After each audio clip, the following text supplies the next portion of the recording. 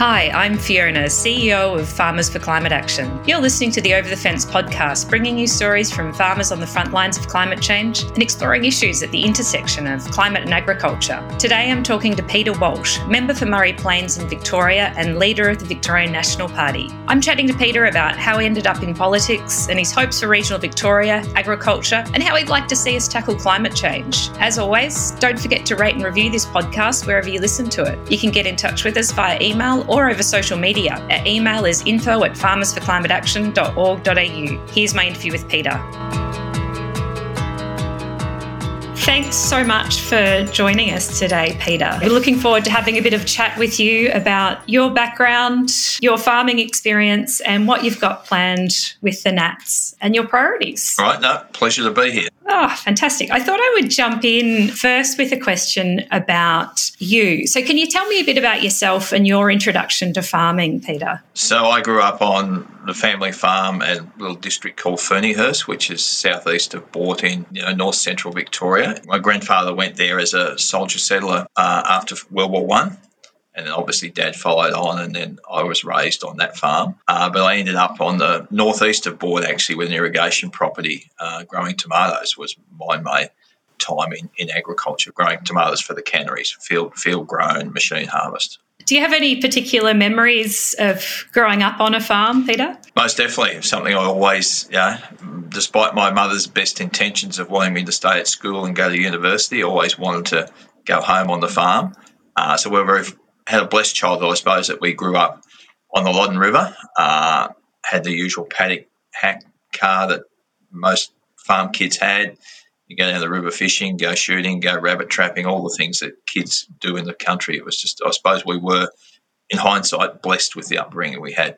So you've obviously been really passionate about farming. What made you want to go into politics? It was a progression, I suppose, that through my involvement in the processing tomato industry, got involved in the politics of the tomato industry, first through the research arm of that, and then subsequently into the Victorian Farmers Federation, ended up as state president of the Victorian Farmers Federation, and faced one of those, crossroads in your life as to whether to go on to be National Farmers President or go into state politics, because there was a retiring member in the seat that I lived in. And I suppose a lot of people aspire to be in politics, but to have an opportunity in a seat that you can potentially win at a point in your life when you're able to do it, it doesn't come around for most people. So I made that decision to have a crack at state politics.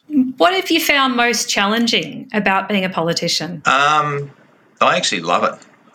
There is challenges every day, and they're always different, but I think it is something that is the best career possible that you could have. You are there to help people. The theatre you see in Parliament is only a very small part of the job. The key part of the job is with your team in your electorate office is actually just effectively helping those in society who haven't been done well by the system, I suppose. Is there something that you'd most like to be remembered for as a politician? Well, that's an interesting question, and I suppose too many people focus on their legacy in inverted commas. I suppose if someone does remember, and you become a feather duster very quickly when you leave politics, it would be that you've actually been a genuine person who was there to help the people in your electorate, because no matter what higher office you actually have in politics, you are the local member and you're there to service the constituents that elect you every time. What's your vision for regional Victoria, Peter? You've obviously, as the state leader of the Nationals here, you're not just a local member, you're a state leader. Can you tell us a bit about that vision? I'd like to see Victoria grow right across the state. Not at the moment, we've got a state that's dominated by Melbourne. The overwhelming majority of the population live in Melbourne. We have a series of regional cities. If you look at other countries in the world, they don't necessarily have their capital city, or other states, they don't necessarily have their capital city as such a dominant population base compared to the rest of that state. So I'd like to see the opportunity for all of regional Victoria to grow. And I think there's actually an opportunity at the moment with everyone re-examining their lives because of the COVID pandemic about where they live, where they work. You often hear the word decentralisation used. It's how you actually make that real. And I think there is an opportunity at a point in time where people are more prepared to look to come to live in country Victoria. What are the mechanisms available to be able to make that happen? Well, as I move around and talking to local government, municipalities, talking to various chambers of commerce and business across regional Victoria, I think the key one at the moment is the availability of housing. That it's the opportunity. There's a lot of jobs out there in regional Victoria from all skill levels. But at the moment, if you wanted to move to a particular town to take up a job, the opportunity to find a rental property or even to find a house to actually buy is very limited. So I think it all starts with actually making sure that there's somewhere for people to live when they move out there, and that's real challenging at the moment. And the issues of building material supply, the issue of tradies, the issue of planning requirements with state government have made that very difficult. Most of the municipalities I talk to all say we actually haven't got a ready stock of land supply. We're strangled by the planning restrictions. We're strangled by a whole heap of red and green tape to actually get land to market, then to get the tradies, to get the building materials. We've seen the shortage in building materials in the last couple of years. All those issues are critical to seeing regional Victoria grow. I can definitely say in Castlemaine, where I'm speaking from today, there's a definite housing shortage. There's not many rentals and the prices are very high for people coming into our region. So It will be great to see some solutions there. And Echuca, which is part of my electorate, has had a subdivision plan called C117. They've been working on for 5 years to try and get that through the bureaucracy, and it's just, it is just so hard to get land to market for residential houses, and then all the other issues I've just spoken about. Coming to, obviously, I'm the CEO of Farmers for Climate Action, so I'd love to have a chat about climate change today. When did you first start to recognise that climate change was an issue for agriculture? Well, I don't think it was any one particular light bulb moment. It's a progression of information that you gather over time. It's the people you talk to, the articles you read, the radio or the TV programs that you listen to. I suppose probably when I was water minister I was water and agriculture minister between 2010 and 2014, but particularly with the water minister's hat on, if you looked at the issues, not just with the Millennium Drought, but over that 20-25 year period, is the reduction in runoffs in our catchments. It doesn't take a significant change to rainfall patterns to have a major impact on runoff. So if you looked at the Southern Murray-Darling Basin, there was approximately a 50% reduction in runoff over that period compared to the 80 years preceding that. So that starts to say there must be something changing in the weather patterns.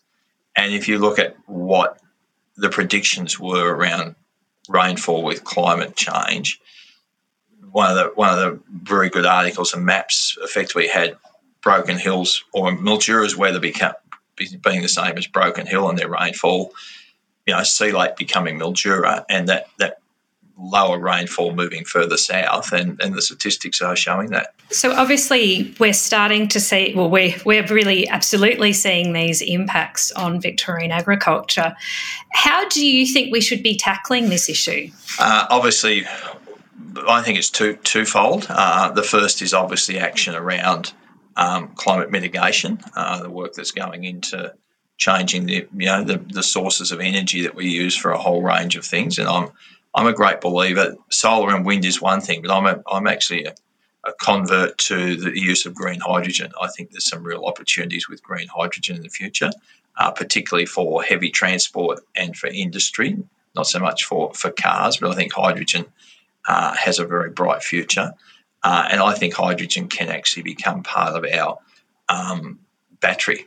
That, if you produce green hydrogen, you store it, you can use it through power plants to actually have that power supply when the wind's not blowing and the sun's not shining. So I think hydrogen, and I'd like to see more research on that and development, but hydrogen can be a key part of our energy mix into the future. And I suppose the other part is is more research about how farmers actually manage the impacts they're starting to feel now, and that comes down to research. It comes down to I think the plant breeders that we've had, particularly for our crops, deserve a medal for the yields that farmers are achieving now compared to the varieties we would have had 30 or 40 years ago. The rainfall use efficiency of those varieties, of the way farmers are farming, I think is a true credit to them, but we need to make sure governments are investing in the base research. It's all right to have private enterprise doing the extension and the testing of new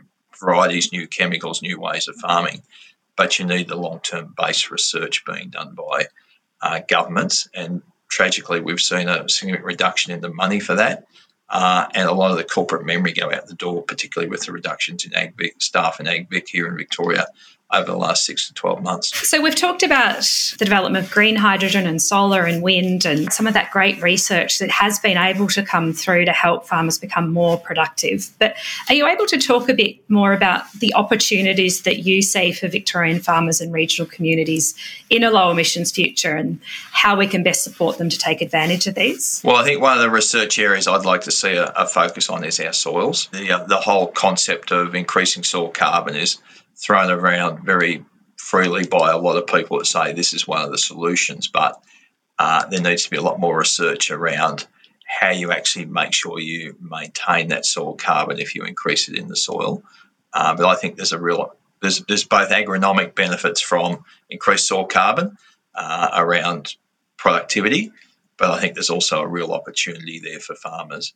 I would be very cautious about getting into carbon credit trading on soil carbon because I think it is unproven science at this stage, but I think there's a real opportunity in the future there. Have you been watching that debate around the integrity of our carbon markets and the review that will be now conducted on that?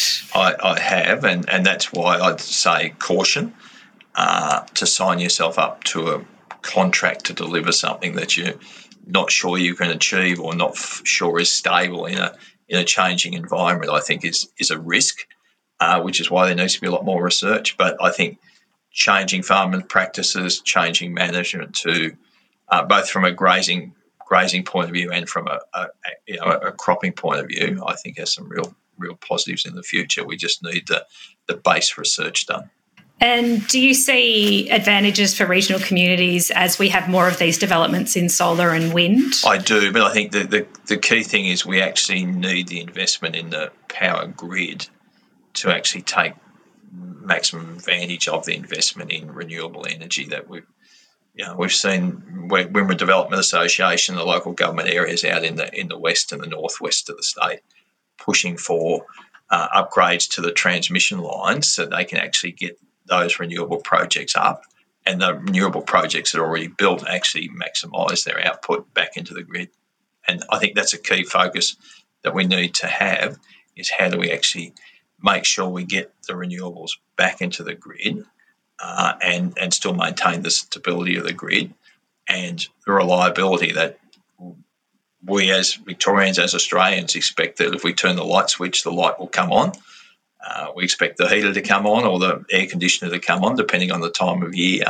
So I think there's a responsibility from all governments to work with the energy sector to make sure that reliability is maintained as we transition to renewables. So we mentioned before we're coming up to an election in November.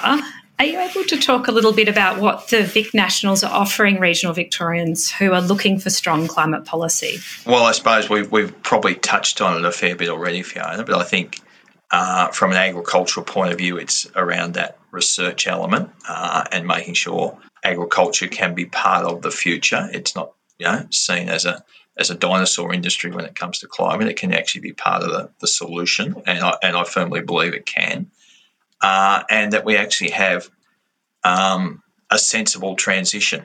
It's not about having a light switch moment where you turn all the coal power plants off or some such thing. It's actually how you plan it out and give people investment certainty. I think a lot of large corporates and individual farmers are making business decisions based on the future, and it's up to state and federal governments to give a clear signal about what that future is so people can make sure those investment decisions aren't wasted, because a future government changes the rules down the track. And just finally, you've recently had a change in deputy leader, the Nats.